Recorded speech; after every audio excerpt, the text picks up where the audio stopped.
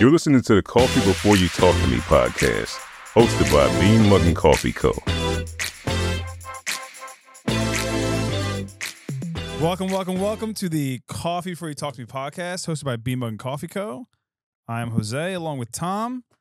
Tom, my friend, who do we have on the show with us today? Hey, Jose. It's good to be here again, episode number 2. And in with us today, we have Beth from BethKaya Designs. We're happy to have you here, Beth. Thanks for coming in and joining us. Thank you guys so much. This is really exciting for me. Absolutely our pleasure. Yeah. So we've known each other for quite a while. I'm going to say a decade now. Yeah, when you say it that way, Yeah. that's quite a while. It hurts. I mean, It hurts. a decade like kind of ages you, Jose. Oh, yeah. You'll catch Like, me at one point saying yeah. stuff like that.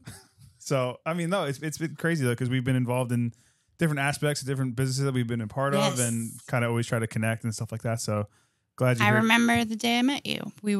I was vending a show for BethKaya.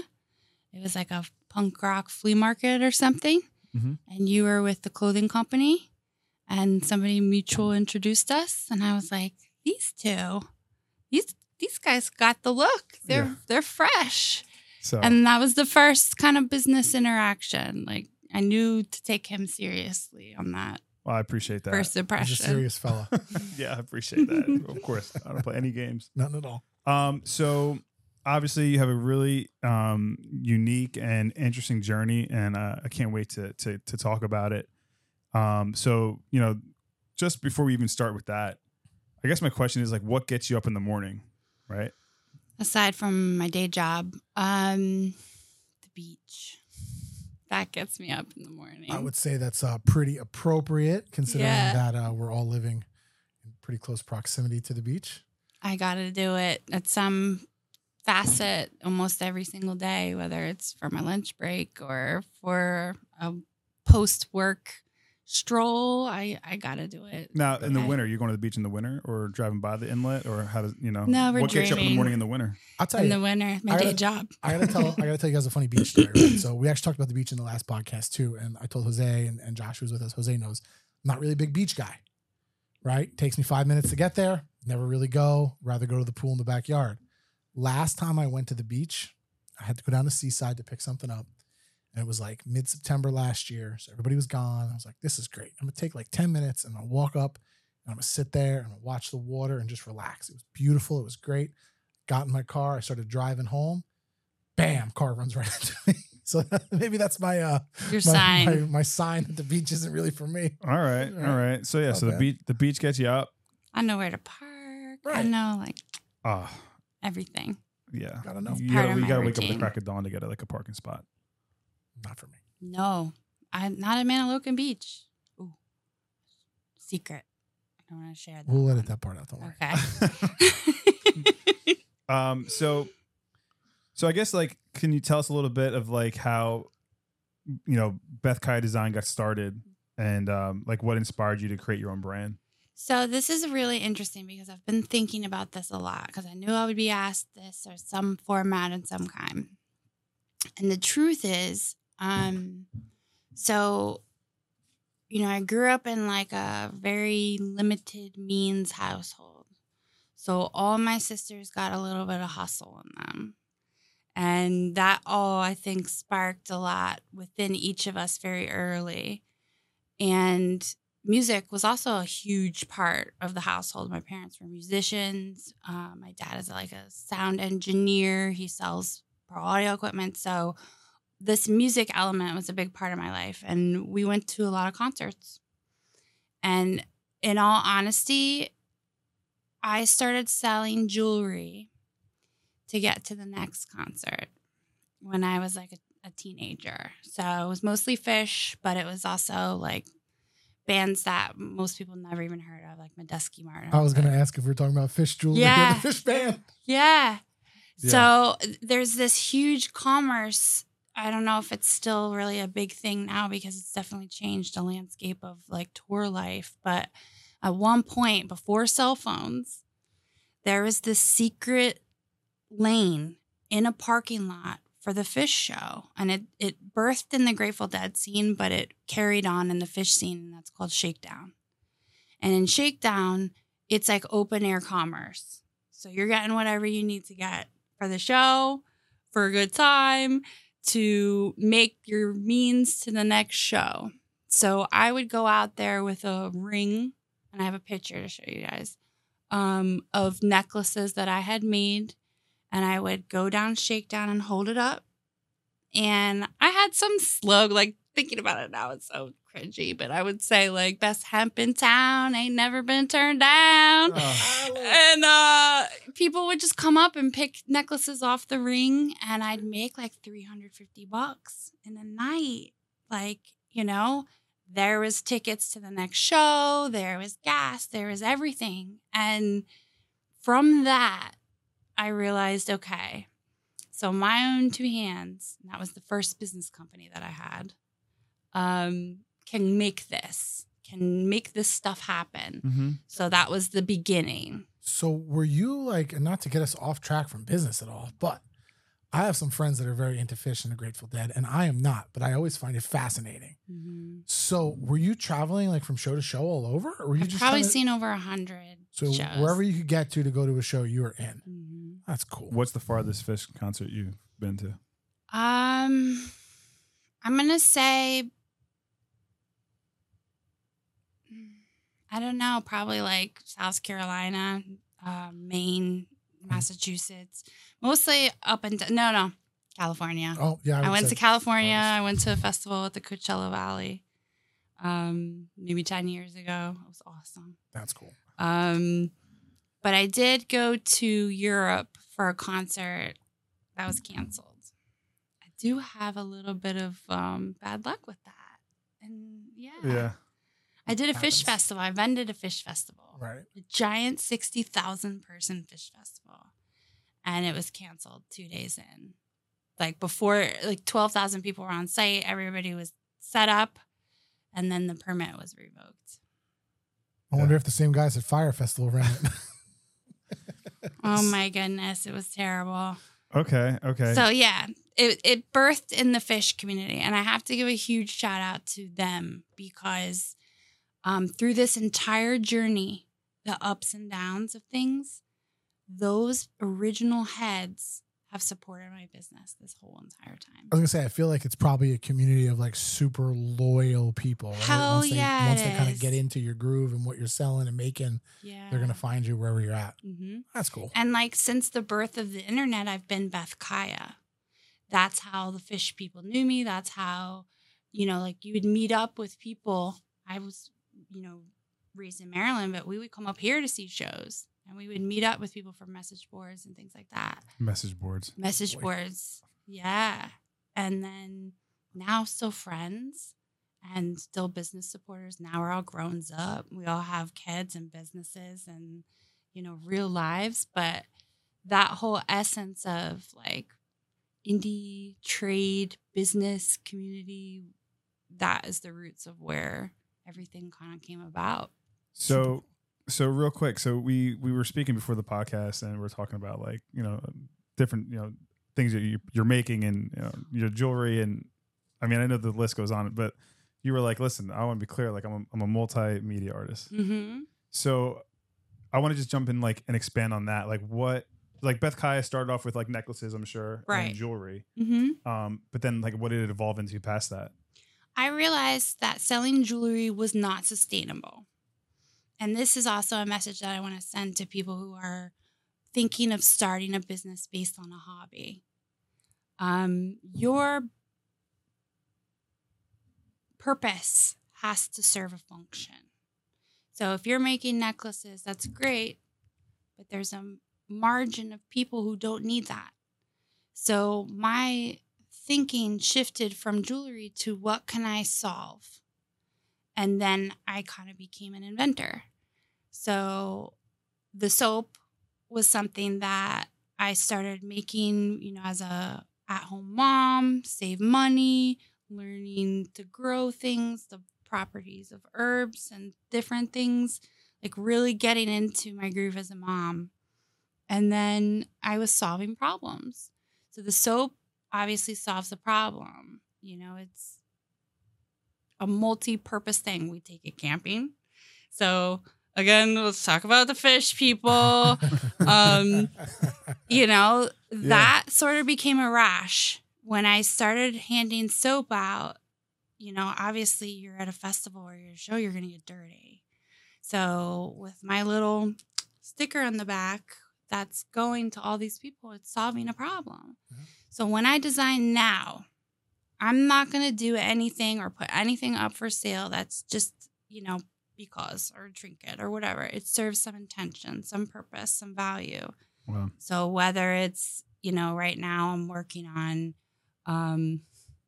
keychains, key keepers. You guys will get one. Key keepers. But like it solves the function. There's a main ring. There's 6 other rings. They're all uniform. There's a flashlight on there. There's a little waterproof dry container. In mine, I keep earplugs because I need earplugs all the time. But like in the essence of BethKaya, I'm solving a problem. There, you know, it's a key keeper. It's an invention. And that's kind of the root of everything that I'm coming up with.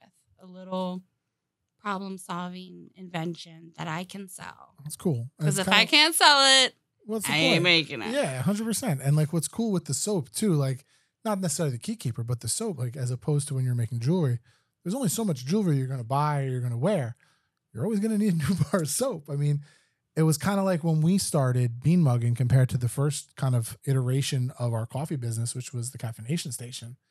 It was cool for people to get a coffee bar and go out to different events, but only if you were having an event did you need the coffee bar. Right. You didn't need one once a year. You didn't need one once a year. You didn't need one every morning or while you're shooting a podcast. Yeah. Right. But now coffee's good biz. You can get coffee from everybody gets coffee. So it's a little bit different. It's, like I said, like you said, it solves a purpose and it's kind of renewable it's from consumable. From soap is consumable. Yep. And the thing about coffee and the thing about soap that's the same is that once you get used to the brew, once you get used to a scent, you want that brew. You need the consistency. You need that smell. You need the consistency. Yep. So that's like part of the design process also is how can I make you feel a way? How can I evoke this sense of nostalgia within you? And I do that with scent. And that creates such loyalty because if I can explain to you how something smells without you actually smelling it, and I'm accurate, I've won your trust. I agree. It's fascinating because obviously, like when we had met, I was doing clothing, and you were doing a lot of soaps and fragrances at that point. Was like your primary, and we talked about like you being on Etsy and you selling all these products all over the internet, and a big part of it was you were selling soap, which if I'm going to buy soap, like I need to go to the store and like pop the cap open and smell it and say like, okay, I want to smell like leather, wood, farm or something, you know, like, and online you were just selling scents over the internet, but which the smell is accurate, which is crazy to me. And then like, you know, fast forward now and I'm over here like, oh, taste this coffee over the internet.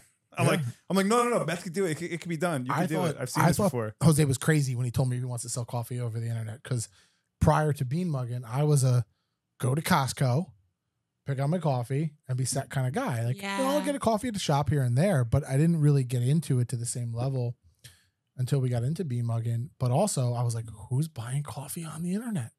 And the answer is a ton of people. Yeah. Just like soap or any of your scents or anything you do like that. If you can get the message across and then the product delivers when they get it, home run.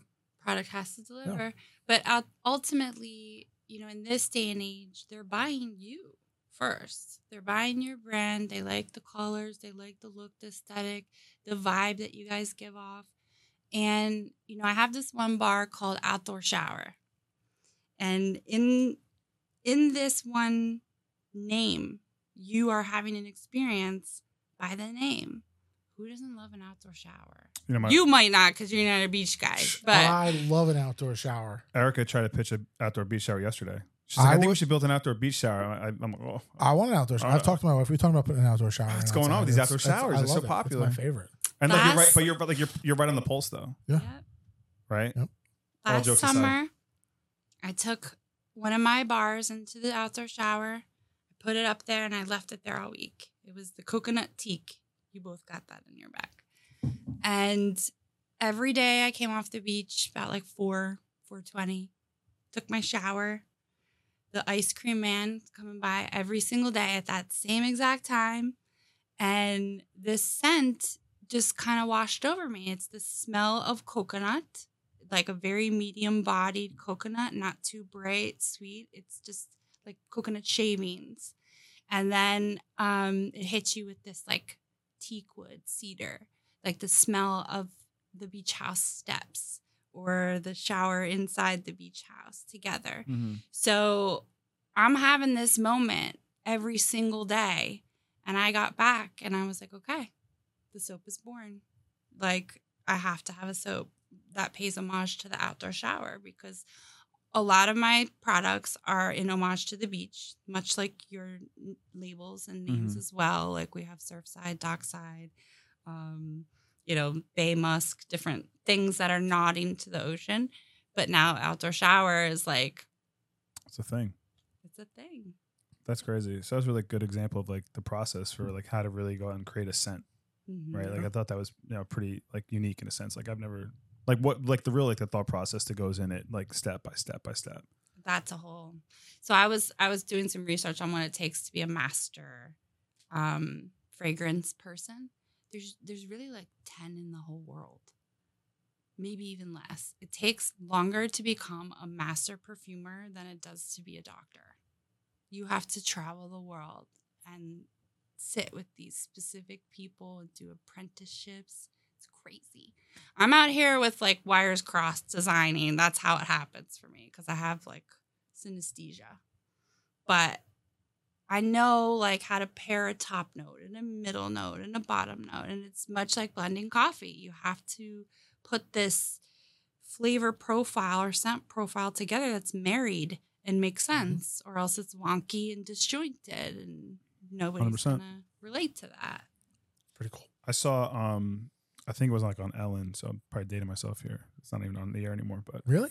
yeah, Ellen. Ellen's gone? Yeah, she I have retired. no idea. So she basically she brought on this guest, and I could have swore it was Ellen, but anyway, she worked for like Nissan, and all she did was the scent. So she would go in your car, a brand new car. She'd like open the door, and she'd be like, "The steering wheel is off. You have to replace that leather." She'd smell different things in the car because they wanted the scent of that car to be what it was. And her job, find it on YouTube. You guys, Love are it. you guys Love are gonna it. go nuts. That's But pretty wild. it was wild. That's crazy. I'm always impressed too by Like- I mean, listen, I know if something smells good, I know it smells good. If something tastes good, I know it tastes good. But like, I know like when we were making the coffee, like I was like, all right, I like this one. I don't like this one. Maybe this is why, but I'm not great at going, I'm picking up the smell of this, or the note of that. I'm not good at that. But like people, it's like the lady that can smell. It's like people that can cook by smelling the seasonings and yeah. stuff, and just knowing like All day. all right, these go together. This a little more of this, a little less of that. Just Yeah. all by smelling it is pretty wild. I think. Yeah. Didn't have taco seasoning the other day, and I was like, I have everything that it takes to make taco seasoning. So I made tacos. Didn't even taste it. Nothing. And they, meaning my boyfriend and my son, didn't know the difference. Didn't even say like, I was smart by not telling them. I would have been like, "No, it's not." Yeah. like Yeah, but if she told them, then they would be like, "No, it's different. We don't like this one." exactly. my son Like is the Ortega. hardest critic. If I use a different cheese on his grilled cheese or something, he's coming out of his Oh, room. man. now he's a teenager. He's in his room on his computer where all meals are served. And he's like, Mom, cheese is off. Just Oh, it's off a man. hair. I'm like, can't you just get through it? No. I took 3 bites. He's like, I took the 3 bites. Oh man, It's done. That's pretty impressive. Then even more so now with the taco seasoning. So, Right. so you out of control. So, where all meals are served. So now, you have you go online, and you're one of like the early people in like Etsy, right? Like Etsy is still like a grassroots. I went to the first Etsy flea market in Brooklyn inside of McCarran Park Pool. It's like an old pool that they emptied out and started having events in. I couldn't even tell you if it's there anymore. It might be a pull again So like I didn't even know that Etsy started as a flea market. in Brooklyn. I had no idea. Did you know that? I know. I thought it was just an online virtual Yeah, flea market. that's what I thought that was- 2006. Wow, that's pretty cool. I mean, considering starting as a flea market and where they've ended up, it's pretty amazing. Global marketplace, publicly So- traded. What year did you go on the Etsy website? 2006. 2006. Like as soon as it started, you were there, ground floor. Mm-hmm. That's And I cool. started selling jewelry, and I rarely got orders. I was like, this isn't going to be it. So I went to school. I worked full time in the city when I went to school. And you reminded me to tell you this. When I worked for Sony, I did time at Sony corporate on Madison Avenue. We had a flagship store underneath the building, and I worked for the VIP department. So whenever we'd have like Sony talent come in, Paul Simon, for example, he can't just go into the store. He's got to have a concierge come down and walk him through. So that was my job. I'd walk these people through the flagship store and all the computers and different cameras and stuff we had now. They used to pump smell into the store. Oh, I believe it. Chocolate smell in the holiday season, and during the summer season, citrus smell. Specifically, they were scents that were statistically proven to make you shop more. That's it. Farmers market. Right Farmers through the market on vent. Sunday. Chocolate all day. Start pumping chocolate right through the. Yeah, it'll be good. Chocolate, peanut butter cup coffee coming Sunday. Somebody in Japan thought of that. Well, like, I mean, there's science behind all that kind of stuff. Like the same thing with like lighting and different colors and stuff, and what they'll do to your mood and the atmosphere at events and things like that. They put a Starbucks right in the middle of the store. Yeah, genius. Because they know that caffeinating people and playing the Sony music while you're inside of the store is going to make you shop. Sounds good. So you get on Etsy in 2006. Mm-hmm. And just so people understand, like, how many sales have you done on Etsy? Right now, I've probably done like close to 10,000. Right. And that's on Etsy. Like, there's obviously you can do commerce off Etsy. So most of my live events and different things like that is not Etsy. But that's home. Yeah. But like, so your online presence, you've probably had close to like almost 10,000 transactions on Etsy. Mm-hmm. Which is I also have a very high review rate of like perfect score, I guess Etsy would call it, because again, it's about trust and loyalty. When you give people more than they expect, they will come back and they will rant and rave about you. So when you open one of my packages, it's kind of an experience. Anybody can tell you that. You read the reviews and it'll tell you that. It's like, the smell hits you. It's a wave. And then there's little inclusions and samples. The samples get you to. It's all very strategic. But also like in good intentions. I know that if I order from somebody and I get more than I pay for, I'm coming back. like a value. Oh, yeah. Like, what's the value, right? Mm-hmm. So you have the website since 2006. Yeah. And then we go from there to like having a store, right? Yes. So going back, BethKaya has always been on the internet as BethKaya. So you're not going to find anybody else but me, period, since the internet, which I'm very proud of. And that kind of clout and support lended me to grow the brand big enough to be able to afford a store. So I just from home, banked from the sales. And I drove by this little yellow building on the way to my son's grandparents' house all the time. It was like a crumb cake spot at one point. And I always thought, when is this place open? It's never open. What is it? It changed hands a couple times. And then one day I'm driving by and the big for rent sign was out there. And I was like, okay, this is the sign, because, I had the money in the bank. My kid was old enough to go to school and come home and be at the store with me. So I contacted the landlord. We did it. The place was in absolute disrepair. It was like stepping in shit and tracking it around your whole house. I did not realize the project it was going to be. And they just rented it to you like that and said, here's the keys. Yes. Have fun. The pilot light, it was a terrible. deli. The pilot light was still on for the oven. And there was grease in the fryer. Nice. So I had to decommission the fryer, drain it. When I had people pull the oven out, there was eggs. People were literally cracking eggs and throwing it behind the oven. Oh, that's gross. For years. Just eggshells piled up behind the oven. It was like beyond anything like that Dirty Jobs has ever showed you. I just aged myself right there with Dirty Jobs. But again, it was like this experience. People in the community had supported the business so much and wanted to see it. So people came and helped paint. They pulled out, there was a coffee station. Originally, I wanted it to be a boutique. Right. A coffee, tea place with items to like buy. But I fought with the town and it just was going to be, it had already been 9 months to open and I had sustained it up until that point. Yeah, but at some point you got to get a door open. I was like, okay, we're going from the self-care cafe to the self-care cove. Okay.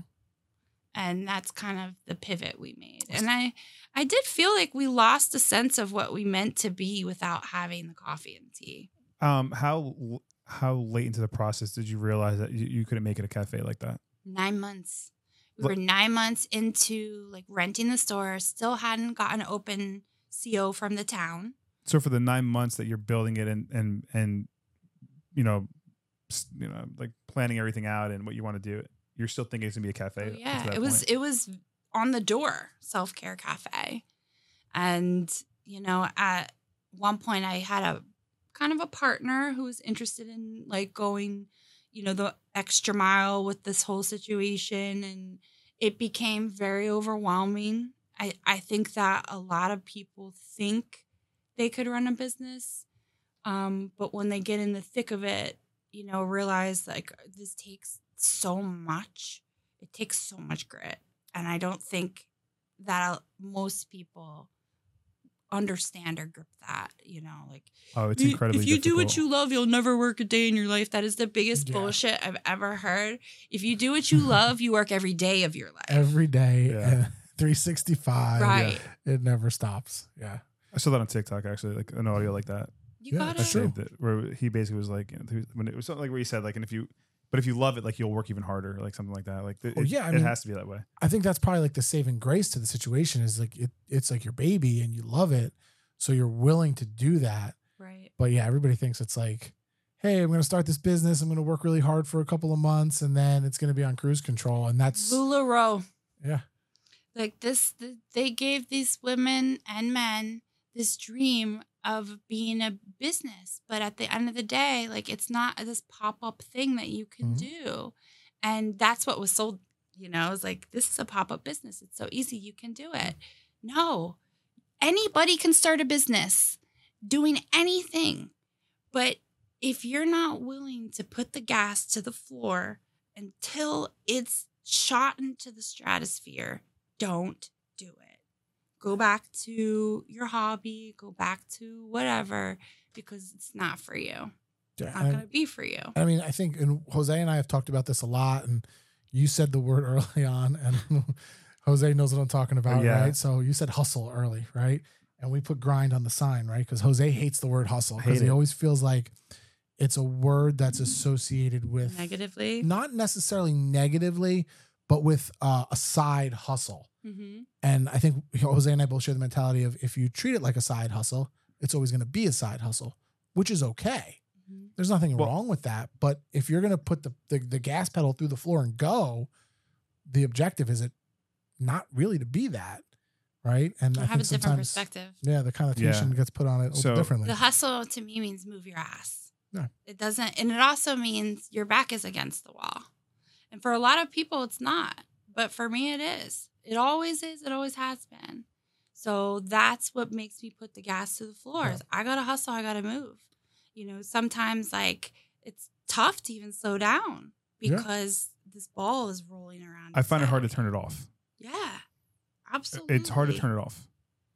Like, because it's a big, heavy train rolling down the tracks, and you shoveled a lot of freaking coal to get that train moving. And once that train's moving, it's freaking going. And to stop it, you got to do a lot to stop it. Oh yeah, 100%. And like, it's near impossible to stop it sometimes if you want it to get to the destination, I guess, right?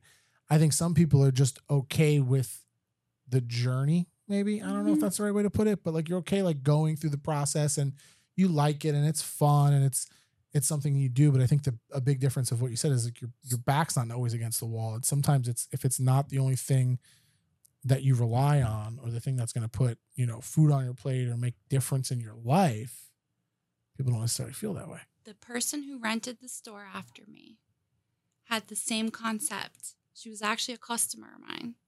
And she brought in artists and whatever.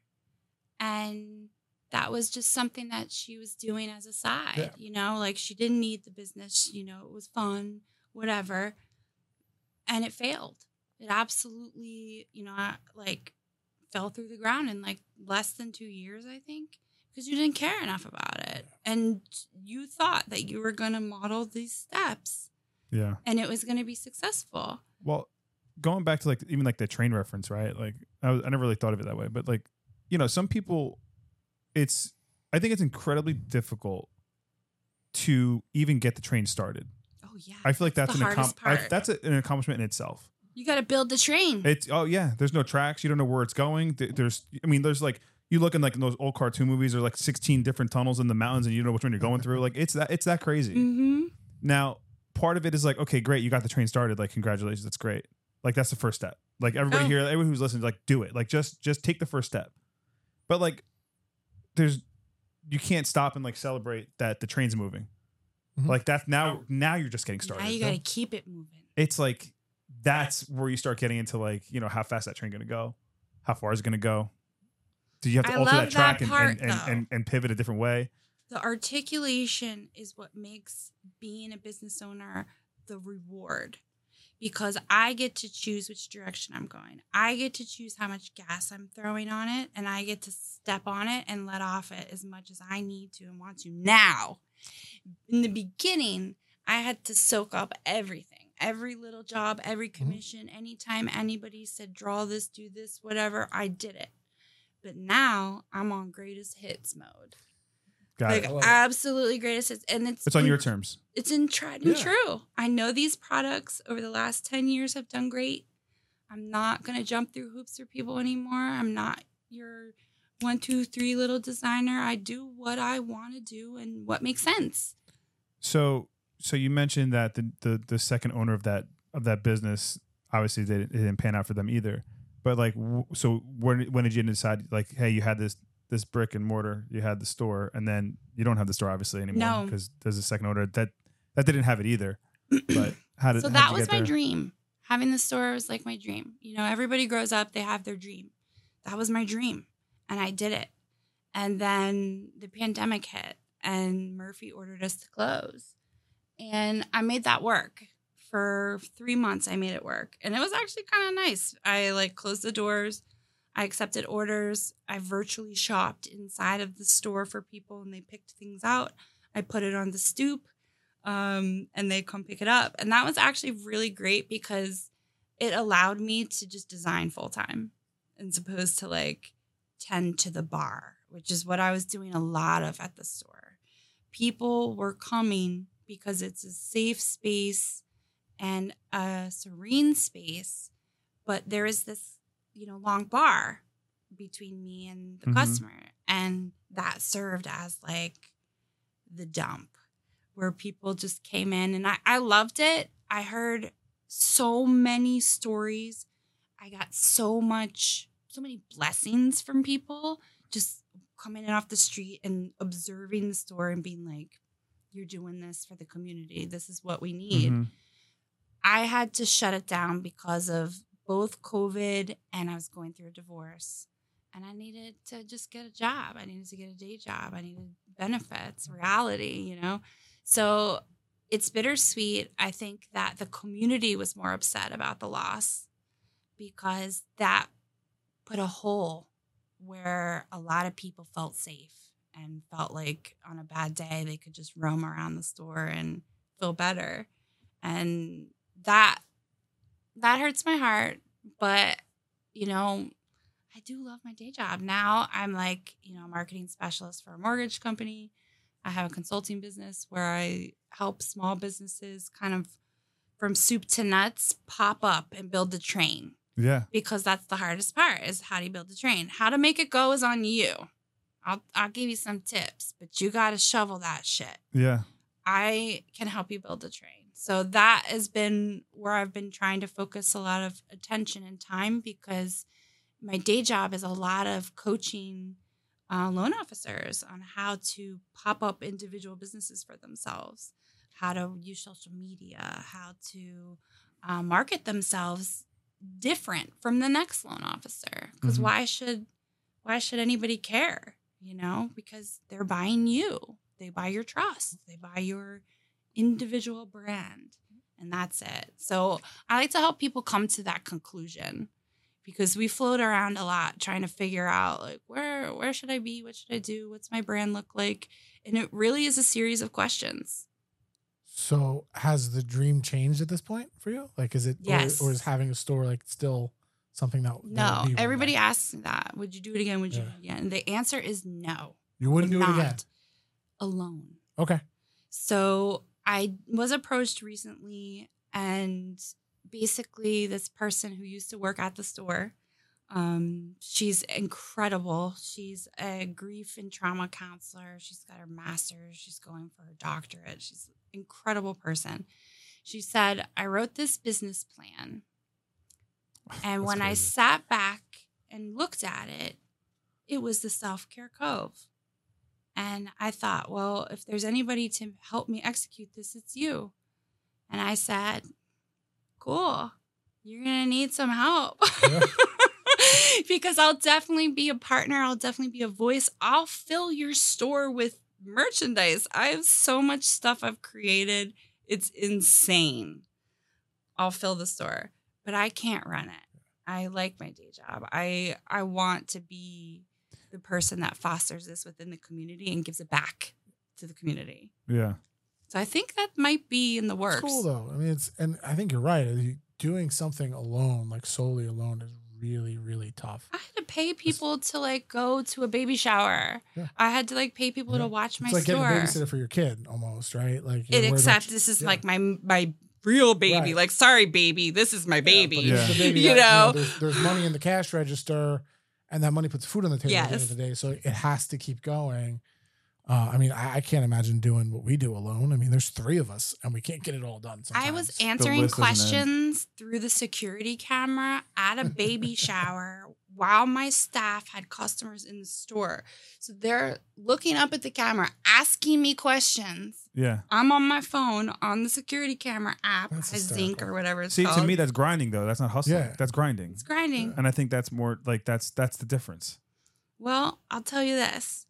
I usually wear my Apple Watch, and I screen all day what's coming through, because I've got 5 inboxes. We all have like 5 inboxes, right? Sure. And my Instagram is, we can't even. It's like we'll get there. Yeah, we got to talk about Instagram. Okay. But I screen on my watch, so if it smells like money, I'm answering, and that to me is hustling, because I care. I mean, I care what you have to say, but I'm going to budget time in my day to get back to the personal messages. The ones that are going to make me money, I'm going to answer right now. Well, it's like just simple prioritizing, really. You know, like you're going to get back to your friend or your mom or your aunt or your uncle at 10 o'clock at night. That's when they're getting the message. But from 9 to 5, especially if you're dealing, I mean, I don't know if you do, but we get a lot of like business to business contacts still, whether it's a wholesale coffee account or people that inquire to have the coffee bar at corporate events and things like that. There's so much of that. And if we're not on it 9 to 5, it's the next day, and it just delays everything, and they're on to the next. Yeah. Who wants to wait? And nobody today wants to wait. I yell at Jose too, because sometimes Jose you're a waiter a little bit. Like you'll be like, oh, we'll reply to that tomorrow. I'm like, the hell we will. Yeah. Like I'll reply now. Like, because it's got to get to them by a time. Otherwise they're on to the next. Mm-hmm. Especially in this day and age. And with Etsy, I have to set expectations with customers on when I'm going to ship. And in this day and age, you need to ship in 24 hours. Yeah. I'm shipping 3 to 5 business days minimum. I mean, because I got to make this shit. You have to make it. I mean, I think similar for us too with the coffee because, we try to keep everything in a pretty strict roasting schedule. But sometimes somebody might place an order for something on, the day after it was roasted and those orders are already shipped and set to go out and they're into the next schedule. So sometimes it takes 5 days to get them their order. And it's tough. It's still fresh. It's super fresh. I mean, especially when you're talking about comparing it to something on a store shelf, but people are used to Amazon. Right. And, I don't know if the other problem, because we ran into this problem, I feel like more so when we started than now, but the cost to ship a product is so expensive, especially a small product. Like if somebody buys 1 bag of coffee from us and it costs $14, it can cost $7 for us to send it to them in the same town it came from. Now think about that with a bar of soap. Yeah.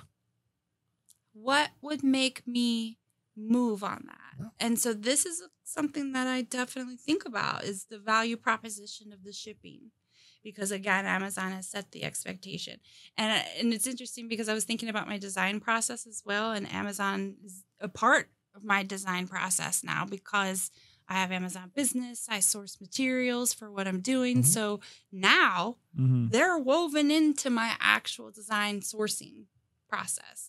But, ultimately being able to articulate your own expectations with your customer is like really, really important. Yeah. That's crazy. I think we should talk about Instagram. Well, hold on real quick. I think it's important though, because, and we talked about this last time on the last episode as well, but there's so many different ways like to be an entrepreneur. Yeah. And like, I think your example is like a great example because you had a corporate job and then you're building this, side business, right? You got to be able to pivot. And you left, you went all in on your website. Mm-hmm. And then from there you went double down, you got a store.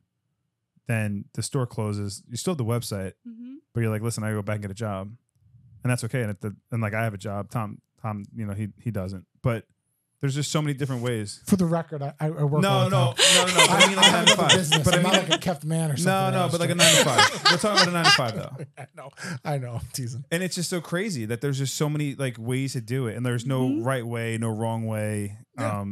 And there's successful way to do it. There's so much stigma though of like working and doing it. I feel like that's I think that's stigma. like part of the whole side hustle thing. You Yeah. know what I mean?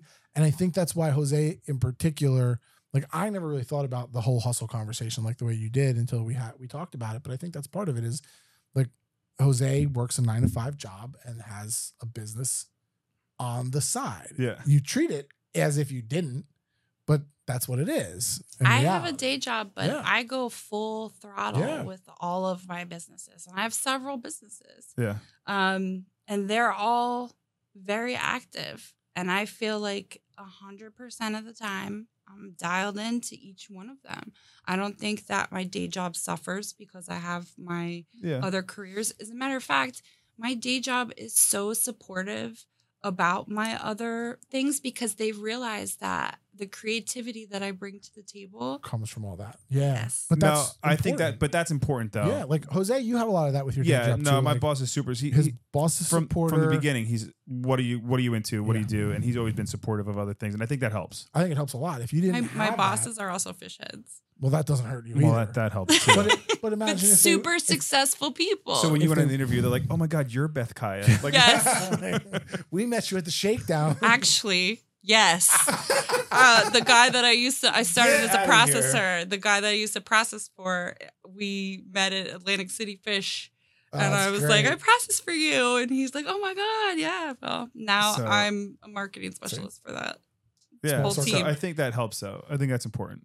Like if you do have a job and it's who you know. And you start a business, like loyalty, trust, common interests. Yeah. All these. When I got my Wall Street job, I was in a thrift store suit from Maryland, bright-eyed, bushy, fresh off the bus. And this woman, I argued at the time of whether or not I should keep the interest section on my resume. And at the bottom, I put like the fountainhead or something stupid like to that book. And the hiring manager looked at me and she goes, "You like the Fountainhead?" And I said, "Yeah, I just read it." She goes, "Okay, cool."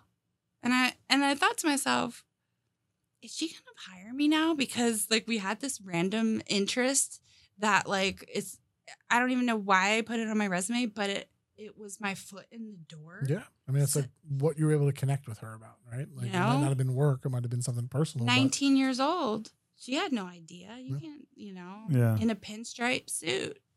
Love it. From a thrift store. So Instagram. Okay.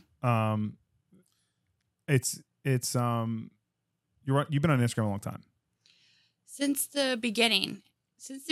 In the beginning, I was like sharing canning stuff for like a good 3 weeks. Canning food? Yes. Okay. And then I realized like there are people who are liking my stuff out of nowhere. Where are they coming from? Like how are they even finding me?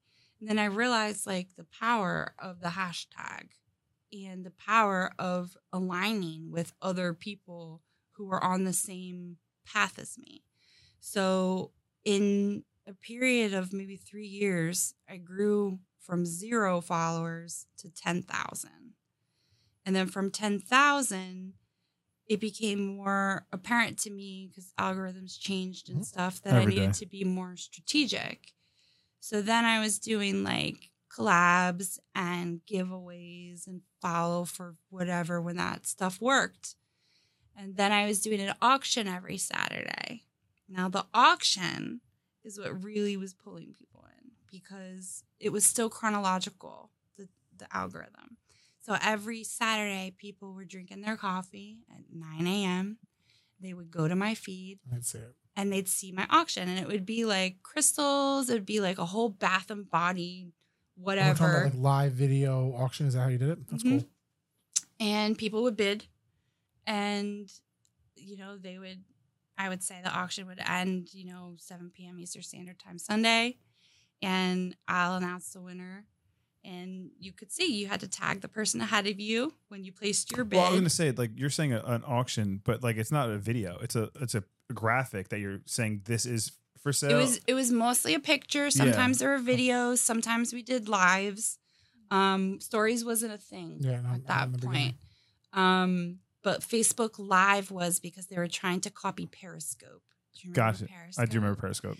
And then their Vine was another one that came through. That anytime these little guys came out, Meta found a way, before it was Meta, to soak up that technology, to utilize it and squish the little guy. Funny, I think they just did it again. Yeah. With TikTok? No, Threads. Oh, I've never heard of that. Really? Yeah. Oh man, really? Threads? You know about Threads? No. You wanna know? Boy. I just learned a funny thing about Threads. I don't know if you know this. Okay, probably not. Do you know the website for Threads? Threads.com? No, Threads.net. Threads.net, because you can't get Threads.com. Is it crazy? Because the Thread company probably owns it. Is it crazy like that an embroidery company? That he launched it and it's Threads.net? You would think he would just buy Threads.com, but I mean, so Threads is like an Instagram shoot off. You sign up with you sign up with your Instagram account. Yeah. So as soon as you sign up, it connects you to all your current Instagram followers. So you build a base of people almost instantaneously. But That's it's wild. set up to work like Twitter. Yeah. Okay. Hence them stealing. Yeah. Okay. This is interesting though, because as these companies come around, they have to learn how to steal like artists. You know? Like you're designing the platform of our lives. So how are you going to optimize it? How are you going to enhance it? I'm under a rock apparently because I'm still, I'll be honest. The only reason I knew about it when I did is because Josh, who was our first podcast guest in the first episode, he was like all over it. Now, mind you, Josh is only in his late 20s. So like, he's like primo, like he still likes social media. He doesn't have any kids. I teach people how to use social media. So the fact that I've never heard of it makes me a little like, it's not like a thing yet though. It hasn't like become like it was like super popular and all the rage to talk about it for like the first week it came out. Because it broke records for like how many users signed up for within the first. So that was like the big thing. And it like kind of came out of nowhere. Like it was Correct. just like, boom, 48 hours from now, we're launching Threads. And here it is. And then I think what has to pass the test of time now is its sustainability. Yeah. I mean, What makes it better than Instagram? I have no idea. I So don't understand. It's really not. It's just Vogue. It's not pictures really. It's more like text heavy, in my opinion. Yeah. So I guess it's really. But you can put graphics. You can and put, but memes. just like in Twitter, So, and I'm not a big Twitter user. But in Twitter, I know like when it first came out, and then when Instagram came out, I guess the similarity was it was driven by hashtags from the get go, right? And you could put a picture in Twitter, but the idea was that you'd write 140 characters or whatever. This can is write. 500 characters. Okay, so you more, which is nice. Now it is. But now, like that seems No, to that's be Threads. 500 characters. Yeah. Oh, So like that's the Fine. idea behind Threads is I guess it's more conversational, okay. like Twitter is. Yeah. So like Oh. you'll make your post, and then like people could just come in and comment right underneath it. So it's like a next door almost, but like with Yeah. your own. and then you can like audience. reshare other people and things like that. Full Okay. transparency, I signed up and never opened the app once again. So Um, I'm interested, because like I said, it is my job to stay on the pulse, and I've written presentations on how to become successful on social media. It's like, part of my dream now as it's evolved from having the store, which is come and gone and done, to how can I pop people up and do that for themselves and show them, the honest to God's truth. It's like, this is not going to be a business. Yeah. This is going to be a hobby for you, or this has potential. Yeah. I think it's fine for it to be a hobby, a business, a side Mhm. thing, something full time, depending on what you want out of I it. would love to be able to just lay on the couch and watch TV. I did it I watched Godfather 2 last night. And I just thought to myself, I felt guilty. You feel guilty because you're like, oh, I could be listing stuff on Etsy right now. I could be filling orders. I could be, labeling products. I got to take pictures. I got to, write this copy. There's so much to do that I got a budget time for self-care. But that's my mission on Yeah. the side here That's gotta be is tough. You got to live it. to take Yeah, care you of gotta live with that. yourself. well, I think it's like knowing when to take a break. It's like- hard. Yeah, I mean, it's important though. It's super important. I mean, like, And always for a mobster movie. yeah. Yes. I mean, like, So real quick, I just pulled up my Thread account. Okay. I did post 2 weeks ago, and I said I watched Scarface on double VHS tapes in high school. Old. That's what I put on that's Threads. funny. That's how old I am. But then I I just also drew a doodle of Scarface. But then I like, also 2 nights ago. reposted somebody that I follow that I like to follow, and she said, "You don't need advice; you need to finish your to-do list." I thought that was Whoa. impactful. I mean, So- considering we always talk about our to-do list growing So- and never shrinking. So that's my Threads. So that's Yeah. kind of where. I think it's cool. But I think to the same degree of, not knowing it, not having used it, like you can't exist in all of them to the No. same degree. It's just You got to sprinkle it around. You definitely can't have all your eggs in one basket. These are like a part of the presentations that I give. It is not a use it, set it and forget it technology. It is set it and stoke it Yep. technology. You have to be, active. You have to engage with people. You do have to like their stuff and comment.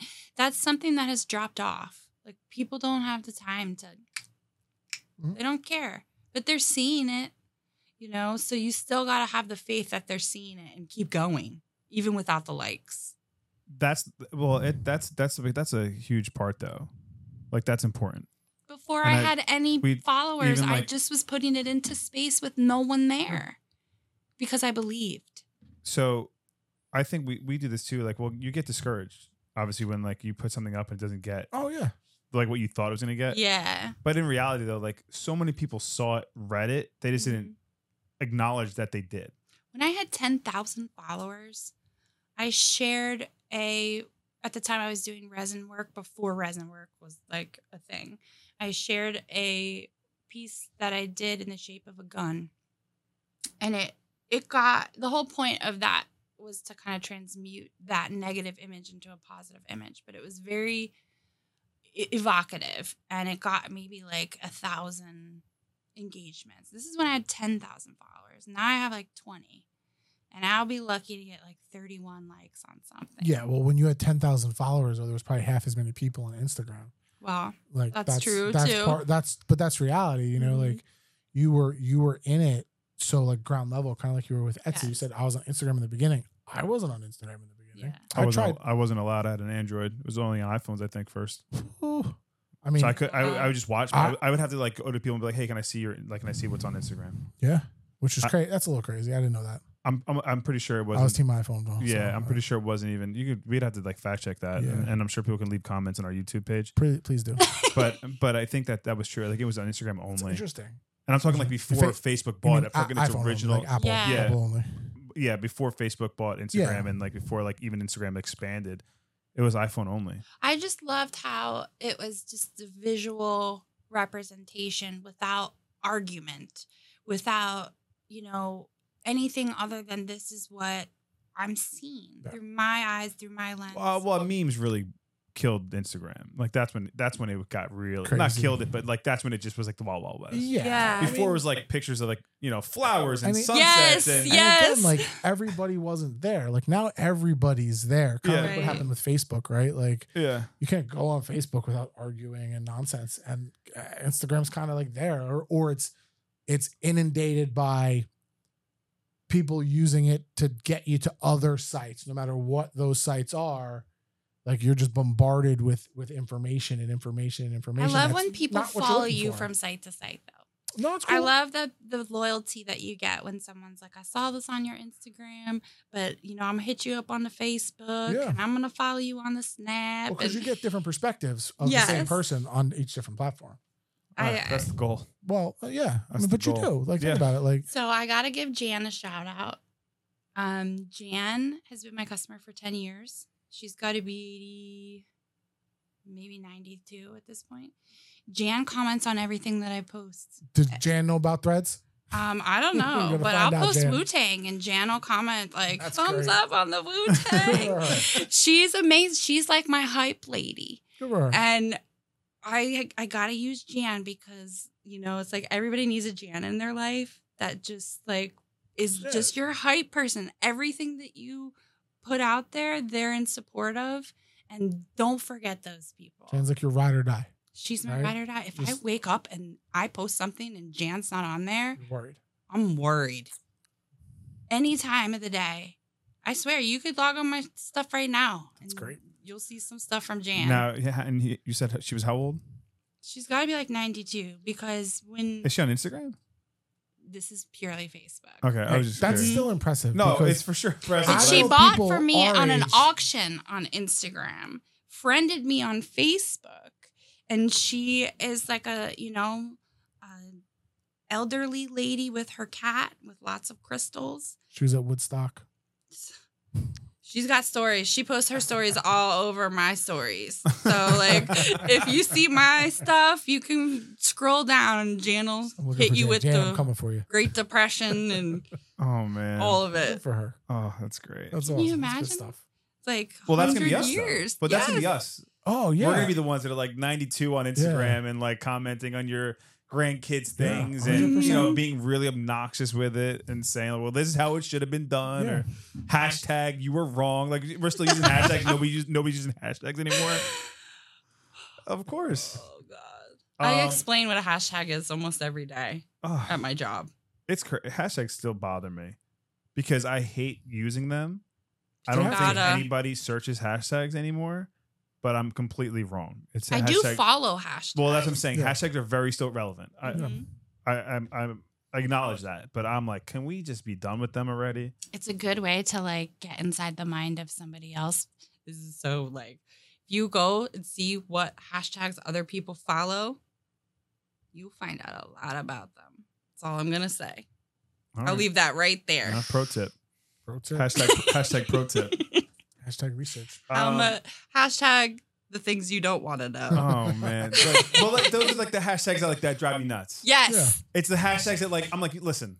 I that's understand not what you're doing saying. anything for you. Like the witty one-word caption hashtag is the one that drives me like off the wall. Yeah, or like the one, like, you know what drives me off the wall? Like the one that has no relevance right. to what you're talking about. It's strictly there because it's trending topically. So I mean, I get it, right? Yeah. But come on, it's not the I point. don't even know what some of them mean. I Like don't know. for your page.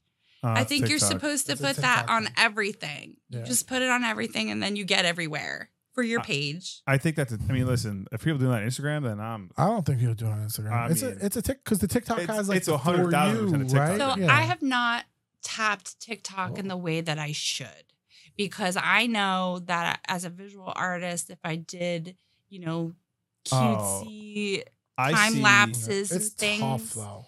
But I, again, have a day job. I don't have time to create content all the time. I see a ton of like resin artists on TikTok, and it's pretty cool. I'm sure. Like a time lapse resin table, and I know you know the ones with like the beach waves and whatever. It's like a cutting board or yeah. it's a tray holder for Mhm. wine glasses. But like I'm like, oh, that's cool. Mm-hmm. I'm like, And even with the soap makers, like, they show their process. I'm funny about showing process. I've Correct. always grappled with that because I think that everything should be accessible and everybody has the opportunity to learn. But it is not my job to give you my secrets. Well, yeah, you got to decide like at what you point and I are are you and I are the same in that regard. Yeah. Yeah, but you have to decide too, like at what I point love are when you people bear okay- it though. Like when you're okay to educate somebody, right? Or I'm going to educate you on X, but not Y. And what you really value as a trade. I guess it's like a trade secret, right? Yeah. Like somebody can't find it out on their own, then it's really important. If it's out there in the world and you could find it, and it just might not be for me, I think it's less important. I share the same like sentiment like that. Like I'm very like try to keep everything as private as possible, not like show anybody anything. Like out of the three of us, I'm way. you're- But you're I definitely have right. to live out loud at the same time in order to be BethKaya. It's like people have to get a piece of you every single day in some way so you stay top of mind.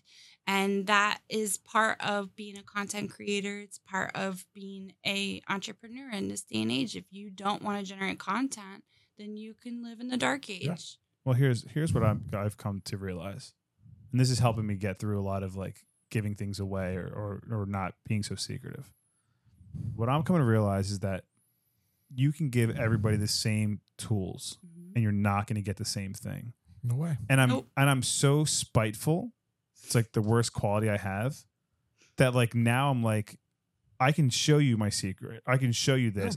And you're still not going to do it better than I'm going to do it. Like that's how like I mean, we literally. I guess confident or like comfortable I am with like what I'm doing. So before we did our podcast today, we were out doing a market with the coffee company with Bean Muggin, and we were selling cold brew like crazy today. Mhm. Right? Crazy. You would agree? Biggest cold We had a record day. record day. Selling. Hey Love Jay, it. Jay, when you hear this, we broke the record. We broke the record, Jay. Ready to drink cold brew. Right Mhm. now, we also sell. No brainer. First place I would go if I went to any market, the coffee Right? place. They do. Like, we also sell make it home cold brew, where we give you the recipe Right. right on the back of the bag, exactly what to do, which coincidentally is exactly how we make our cold brew. He's going to kill me for this later. Yeah. Exactly how we make our large batch cold brew. But it's never exactly the same, because if you don't do every step of the way exactly the same every single time, maybe they use different water than we do. Right. Whatever it is, it's still never the same. Well, Like- you can buy corn shucked Right. and you could buy corn unshucked, and it's $3 difference. Correct. Because We did it work. tastes better when someone did the work for you, It always does. right? Yeah. I don't know. I like when you do the work yourself. I like to No, just don't. What do you call that stuff? The silk. I don't like that when it gets left on the corn. the silk. I Or- haven't had corn on the cob lately. We should do that. We should have a Sweet Jersey barbecue. corn. Yeah, I haven't had it We lately. gotta schedule a barbecue. I love living where I live near Point because that whole strip down to the beach has all those cute little markets, and like you could get your Jersey corn and you can get your Jersey tomatoes and Yeah, all our good Jersey stuff, right? Yeah. But yeah, I think that's like the key though is like the tools. Yeah, the tools and the process. You can know give what I people mean? the Like, same tools and it's yeah. gonna be different. And 'cause, I'll listen, sell you those tools. Right. I've taught classes at the store, and again, like for my sort of workshop that I do at the office, you got to sign up and attend. You got to show me that you care. Yeah. Otherwise, it ain't for you. Put some skin in the game. So I guess I have like 2 questions left, really. The first one is, what advice would you give to somebody who is gonna, create different things and sell them on the internet, start a website, Be BethKaya from the fish yeah, shakedown street days. Well, I mean, it goes with anything. If you're a baker or you're a clay artist or, you have a clothing company, you definitely have to believe in your brand through and through. You got to be ready to like say goodbye to your social life for a little bit. You have to be okay with that. I think, I have a friend who is an incredible makeup artist, and we talk about the brand that he could be developing, but he loves his social life. Yeah. And he knows that in order to really go full speed, he's got to give something up. So there is a lot of sacrifice, and you have to be willing to make the sacrifice. If you're not, turn back, because it's not for you. Keep doing what you want to do to enjoy yourself. But don't think you're going to make money doing it. Yeah. I agree with that. I'm not speaking for everybody, but I know I've made a ton of sacrifice. Oh yeah. And to me that's the hardest part. And as I get older and my kids get older, and obviously like the hardest part is the sacrifice. Oh, it's super tough. It wasn't that hard in the beginning. No, because it was just you. It was still difficult, Erica. Like but you were worried about you and you're worried about Erica, and Yeah. that was it. And now you're worried about your kids, and not only are you worried about like providing for them, taking care of them, but also being there. Yeah, it's hard. Like it's hard. I found a Mother's Day card from my son that the school helped him fill out. Like, I love my mom because of this, and she does this with me, whatever. And one of the lines was, "When my mom is not in the office." He wrote that. "When my mom is not in the office, I love how she reads me stories," or something. And I just thought, oh God, he wrote this in his Mother's Day card, like, when my mom is not working, when my mom is not at the office. And that hit me. And was like, you can't get that back. It's super hard though. And I think like now, at least like in my house, right? I've worked from home since like pre-COVID pandemic, always worked from home. Mm-hmm. My wife started working from home during all that, and even still only goes to her office 2, maybe 3 days a week. Mm-hmm. So our daughter's home, whether it's after school or it's the summer and now she's home, daddy's in his office, mommy's in her office. So to them, like, they don't have like the concept of like, 9 to 5, it's work hours. They don't have the same concept. So I think like for us and in my family, like a big part of it is like explaining why we do what we do and why we have this. Like yesterday morning, and boundaries. me and my daughter did a 10-minute podcast. Like, she's been obsessed about coming down here and doing it. And she wanted to start her own bracelet company a couple months ago. So I made her a website, and she was like, let's make a podcast. I was like, cool. Like it gives them an understanding of like, hey, it's Friday night and daddy's got to be out working tonight, or it's Sunday and I can't go to the birthday party with you because I have to do this, but on Monday I'm around. So I think it's just like figuring out the balance that fits in everybody's household. You're also spending time with you. You're also instilling these values of, for sure, like how to start a business, how to create this, and how to, essentially be a person. Yeah. I mean, I know a ton of people that are like, oh, I'm like, how'd you get started? Like, oh, well, my parents own a business or something. Mm-hmm. I go, oh man, that'd be great if like my kids saw that and they go, oh, well, my dad had a business, selling coffee on the internet or something. Now I do this, or that's cool that you that can inspire. My mom had businesses. Her grandfathers had businesses. My dad's mother was one of the founders of Barbizon Modeling. Oh wow! International. So she had businesses all over, from Cali to Tokyo, and so this entrepreneurial blood runs thick. Yeah. And for anybody starting out, it's for me, it was my uncle. I worked for him. He had his own business for a while, a catalog company, a fitness catalog company, and I mean I worked there for probably 6 or 7 years on different aspects of it, but like just to see it and like see how it works. And then when you're working for someone directly like that and you see what they've sacrificed and what they've put into it, you want to work harder for them. Mm-hmm. Oh, yeah. Because that what you're doing has a direct impact on their success and your success. Even now, like my 9 to 5 is a small business with 6 people, and like I know like my input, it directly reflects the output, which is still like a big part of like why, you know, I've been there like 11 years now. So it's like still part of like that small business aspect. And But like, that's like the entrepreneurial mindset a little bit too, that you have. It's, you know, it's not your business. You're working for somebody else, but because you have your own business over here, you still take that mindset into work every day. Every day. Yes. And not everybody has that. But that's why you're there 11 years and other people might not be. yeah. Right. So. And I think that's a great asset for any company who, you know, has somebody who does have a business, is that they know the value of what it takes to get it done, and they're going to get it done for you. A lot of people just, you know, they're there, they clock out, they go home, and that's the end of it. And I had a professor, and you'll never know his name, so I'm going to give his name. His name is Maurice Galli, and he was the head designer at Tiffany & Company, and then the head designer at Harry Winston. Oh. And I said, Maurice, why don't you design for yourself? Nobody knows your name. And he goes, because at 5 p.m., I clock out and I go home. Yeah. And I thought, okay, you know, I was like, There's a lot But of you get value. it. You get it now. I get it now. But, you know, the XO, Tiffany XO, that's Maurice Galli. The Hope Diamond setting, I'm Maurice sure Galli. Maurice was very well compensated Yes, for all that. I'm sure he I think was that's part of it too, right? but- Like if Well, you're just there's stability there. Knowing who he is was not important. right. And I think that's interesting. That's another way to do it. Yeah. Right? Listen. Before I get to the last question real quick, what's funny is like we have an employee, Mhm. and this is funny though. We have one employee that helps us with markets, but they have their own business too. So it's funny that you said you should hire people that have small businesses. I go, because the only one employee we have has their own business. She has her own business, and that's how we met her. Yeah. And we're like, wow, she'd be awesome, like to help us out.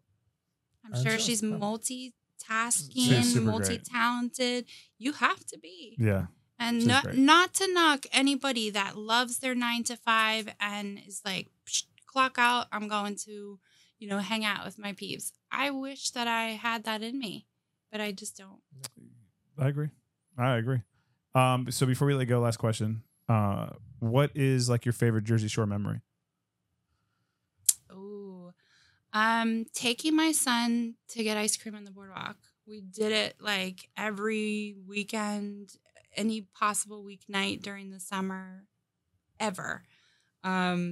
Just his face with that big old vanilla cone with sprinkles and the smile, you know, I will never forget that. And, you know, the boardwalk is a scene. Every year it's a little different. Oh, it's a scene. So getting ice cream and people watching is different. probably it. Also, I used to have a boat, and boat life in New Jersey is great. You know, there's a couple spots where you can roam out and drop anchor and just float. And, you know, that's part of Jersey life. That's everybody should experience it's all that. about what makes the Jersey Shore special, I guess, right? Mm-hmm. Yeah. The way we put up for the winter just to get for those 3 months of glory. Yeah. Summer glory. Jay, you heard that? Jay's on his boat now. No. Yeah. So, well, listen, we appreciate you coming on. Thank you it's guys been so great. much for I having love me. the story, and I think it's so impactful that I think people are going to be, you know, really tuned in. Super inspiring. Wait, Yeah. Before we go, Thank you. Beth, tell for everybody that's going to be, you know, on YouTube and Spotify checking this out, where they find BethKaya. BethKaya. Anywhere. It's BethKaya. Yeah. On Facebook, Instagram, Threads coming soon. Snapchat, Threads, Yeah, we're whatever. gonna get you on Threads I by next love week. that though. Like you're not gonna find anything but me. That's awesome. With that. Well, So, thanks again. Appreciate it. Thank you guys. This is fun. Yeah. So long. Thank you for tuning in to another episode of Coffee Before You Talk to Me. Don't forget to follow us on social media at Bean Muggin Coffee Co. and subscribe on YouTube, Spotify, or wherever you listen to podcasts. Until next time, keep that coffee hot. And please, coffee before you talk to me.